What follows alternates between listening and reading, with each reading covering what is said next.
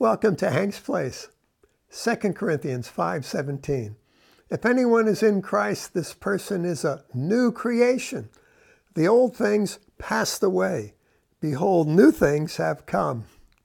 Furthermore, these things are from God, who has reconciled us to himself through Christ.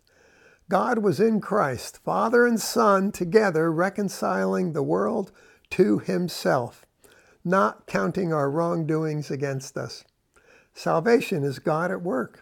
Crafted by the Father and Son, it is far too important and too impossible for man to play a part.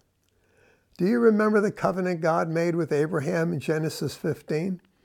There a smoking oven and a flaming torch passed between the split animal sacrifice while Abraham slept. We believe the good news.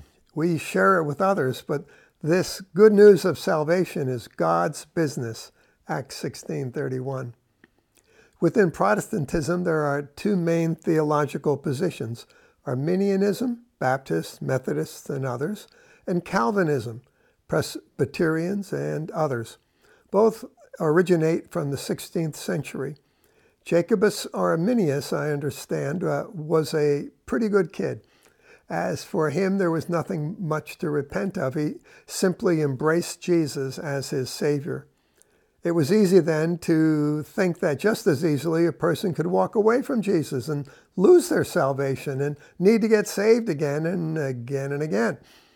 Calvin, on the other hand, I understand, was a rotten reprobate. When he got saved, he saw it as a divine act of God overcoming all his rebellion. Out of his experience came doctrines of predestination and of God's absolute sovereignty in the salvation of the human soul. So it's no wonder their hugely different salvation experiences led to variances in theology and extremes. Both agree it's a God thing that we do not save ourselves, but can we lose it? What do you believe? Well, here at Hank's Place, we believe Ephesians 2:5-8, Colossians 1:13, 2 Corinthians 5:17, and many more. That we've been made alive together with Christ, by grace, raised up with him, and seated with him in the heavenly places in Christ Jesus by God's grace. Christ has been placed in us. We have been placed in Christ, translated out of darkness and into the kingdom of Jesus Christ, transformed into new creations. And when we put our trust, our faith in Jesus as our Savior and not ourselves, we turned to Jesus. If we slip up or mess up, will God untranslate us, untransform us, toss us out of Christ? Christ leave us? My dear friend, you already know the answer to that.